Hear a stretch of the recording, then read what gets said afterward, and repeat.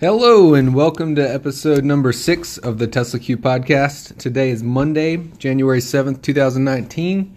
This is going to be hopefully a pretty quick podcast, but I felt the need to get it out because there, as always, is a lot of news out there about Tesla.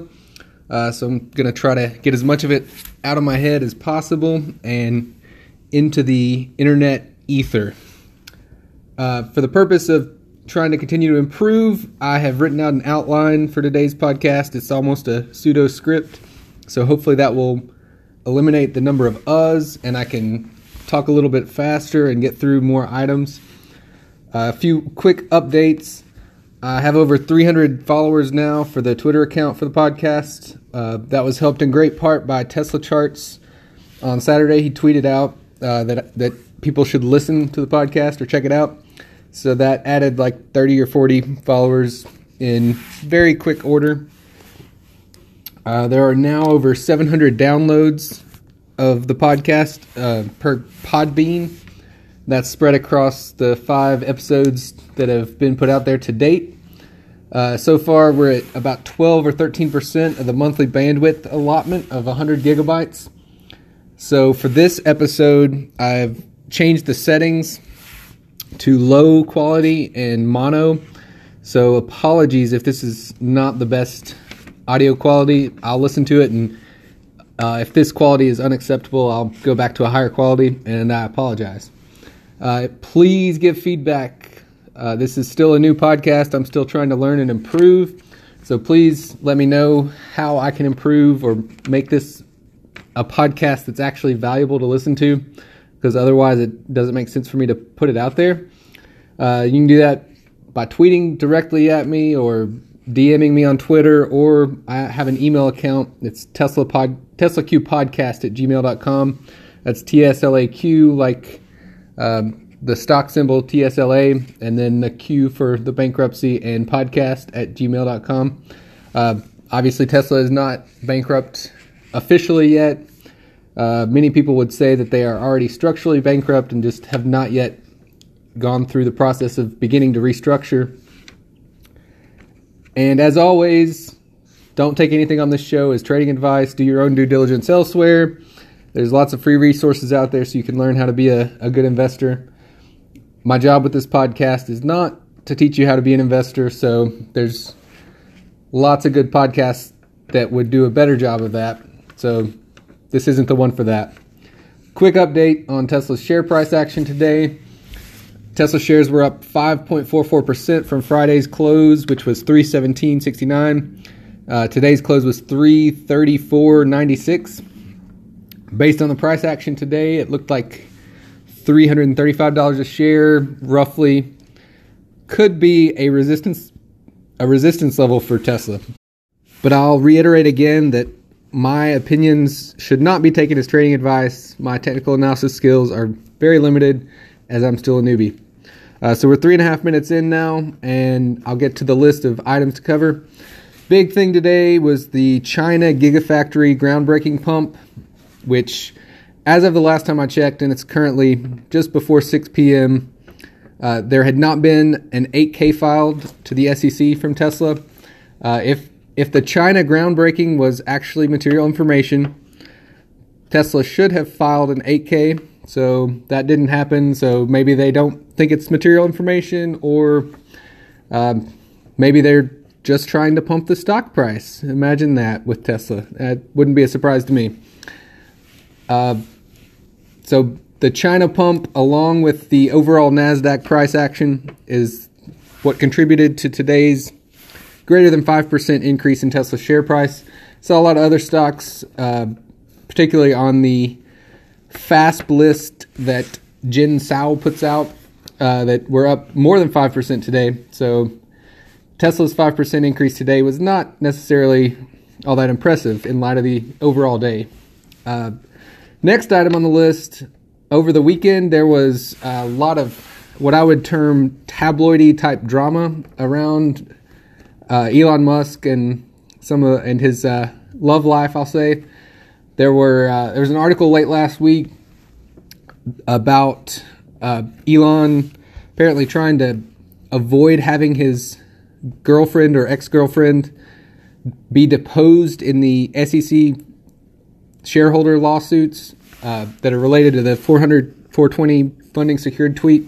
As I mentioned in a prior episode, the liabilities for those type lawsuits could be $1 billion or more, just based on the time period that the time period between when the tweet went out on August 7th and when Tesla, I believe it was at 11 p.m. on a Friday night, put out their 8K, and I think they put out an 8K at the same time as their press release that they had decided not to go private, which obviously is because they didn't have funding to go private at $420 a share. But they did feel a need to let the charade go on for a bit longer than they should have. The items this weekend that are related to that include a lot of social media activity from Azealia Banks, who was a house guest at Elon's house around the same time as the tweet occurred. She's made some allegations, which I'll leave it to you to research those on your own, as I don't want to get too tabloidy on this podcast. But I will also add that in conjunction with the article last week, or articles, about trying to keep Elon's girlfriend or ex-girlfriend from being deposed in those lawsuits, and then followed up with the Azealia Banks activities, there was apparently a decision made possibly on Sunday or early in the day Sunday to have Grimes, which is Elon's girlfriend or ex-girlfriend, go along to China with Elon. The fact that the trip was unplanned is based on the tweet from Grimes herself that she didn't even bring a toothbrush along. My guess is that decision was directly related to the Azealia Banks activity online, and possibly also the articles that came out last week. I won't go into any more depth on that right now, but if Azealia happens to listen to this and would like to be a guest on the podcast, just let me know and we could try to arrange that. One last thing about that. The account that is allegedly being run by Azealia Banks includes a picture of her with a crinkly, or a curly mustache, I should say. And as of last night, Elon changed his Twitter picture to one that has him with a similar mustache. So I'll let you decide if you think those are related at all, or maybe both accounts are just trying to be like Tesla charts and have the cool mustache. Who knows? Next item on the list, so this will be, I've got it numbered as number 3, is the Friday News Dump 8K, which initially, when I read it, didn't seem like much of anything, but after some further review from someone who has more insight into it than I do, it looks like it is somewhat material, as it caused an increase to the interest rate on Tesla's pre-existing leasing financing instrument. I forget the exact terminology, but there was no increase in the total amount of the deal, and there was no extension to the terms of the deal, but the interest cost did go up a little bit. This was in an 8K that was released after 4 p.m. on Friday, which makes it seem like a news dump. Big hat tip to Badger24 on Twitter for putting together the thread that pieced together why that 8K was material and actually does mean something. Just to add a little further commentary on that, that's yet another example of Tesla's cost of capital being higher than it was before, which coincides with the Moody's downgrade from, I think it was last March or April. And who knows, maybe there will be another Moody's downgrade in the future. I don't know. If so, I'd like to have a short position when that happens. The bonds have not been trading as high as the equity lately. There's been a bit of a divergence, but that's not trading advice, of course. And I'm still an amateur, so don't use that to make a trading decision on its own. Fourth item on the list is the Shorty Ground Force Operation Snapshot spreadsheet that got released in the past few days. This was put together by Machine Planet with many, many collaborators. I don't have time to mention them here, and I don't have the list in front of me. A couple things I'll note about that spreadsheet. It did not include any Georgia inventory locations, and it only included one lot from the whole state of Florida. That was just 2 states I noticed. There's others that are missing. My guess, and many other people's guess, is that spreadsheet probably covered about 50% of the total current inventory. A snapshot of the inventory picture for Tesla, thus hashtag Operation Snapshot. If you search for that on Twitter, you should be able to find some of the input posts to that, including some of the pictures that car counts came from and the like. So get on Twitter and check that out if you're interested. 5th item, apparently Tesla is still waiting on the Model 3 to receive full homologation for Europe. One thing that's been bouncing around my head is the question of whether the timing of receiving that homologation is going to end up being a life or death thing for Tesla. Like, if they don't get it by mid-March, can they survive? I don't know. Maybe, maybe not. I think the lack of getting the homologation is part of the reason for the timing of the China Gigafactory groundbreaking pump today. Also, the timing of the pump today could be related to the video that was put out, I think it was a couple days after Christmas, from a news source that is apparently part of the Chinese government, that was commenting on the lack of progress on the Chinese Gigafactory. So it may be a combination of both items, but I'll leave it to you to ask if Tesla can survive if they don't get Model 3 homologation before, say, April 2019. My guess is maybe not, but who knows? Use your own independent research for your trading decisions.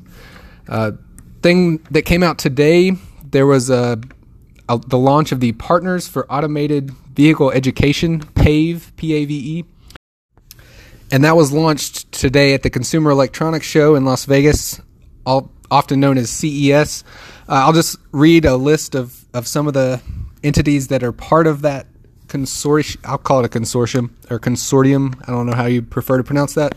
But AAA, the American Public Transportation Association, Autonomous Intelligent Driving, Aurora, Consumer Technology Association, Cruise, which is General Motors' autonomous vehicle division, if I'm not mistaken, Daimler, General Motors itself, INRIX, which I'm not sure what that stands for, Intel, which, if you'll remember, they paid about $15 billion for Mobileye within the past year or so, I think. Miami-Dade County, which they seem like an odd inclusion in this list, but I guess they're very interested in autonomous vehicles. Mobileye is listed separately. Munich Reinsurance America Incorporated, the National Council on Aging, and the National Federation of the Blind. So both of those groups are very interested in autonomous vehicles, as it will provide much greater mobility opportunities for people who are aging and not able to drive on their own, and people who are blind and obviously can't drive on their own. The National Safety Council, NVIDIA, I know they've got something approaching 400 different partnerships in the autonomous vehicle space. SAE International, which is the Society of Automotive Engineers. They're a standard-setting body for different things. I know there's some rubber hoses and such that are SAE whatever. Securing America's Future Energy, Toyota, the U.S. Chamber of Commerce, Volkswagen, Voyage, Waymo, Zoox, which is a company that's funded by Lux Capital, which Josh Wolf is a partner at. He's the guy who got the fart towards his direction from Elon Musk on Twitter a few weeks ago. So shout out to him. So that's a list of some of the organizations that are involved in this organization, PAVE, which is Partners for Automated Vehicle Education. One notable exception is Tesla. So I retweeted a couple things about that earlier today. One would think that Tesla would want to be involved in such an organization, but maybe not, since they've possibly rushed out their autopilot product and later took it off menu, quote unquote. Moving on to the next item, item 7 on my list. Apparently today is when we should see the Form 3 for Larry Ellison's Tesla holdings. It wasn't out as of the last time I checked an hour or so ago. I think it was an October news article, it was reported that Ellison owns about $1 billion of Tesla stock. In a recent Quote the Raven podcast episode, Mark Spiegel and Chris Irons were talking about Ellison, and Mark mentioned specifically that he would expect that Ellison would do a pretty good amount of due diligence prior to putting any additional money into Tesla. Even though he does have a $60 billion net worth, to pump another $1 billion into Tesla, he would want to have a much better insights into their current financial situation and demand outlook in the near future.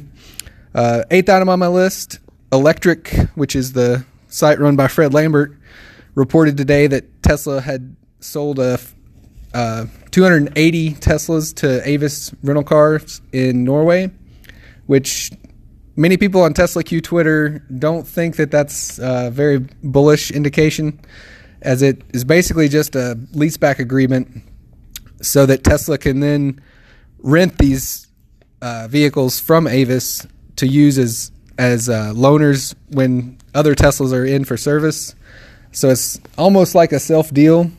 Also, it could be at lower margins, and the fact that their new vehicles need service so much is not indicative of a high level of quality from the observations of many people.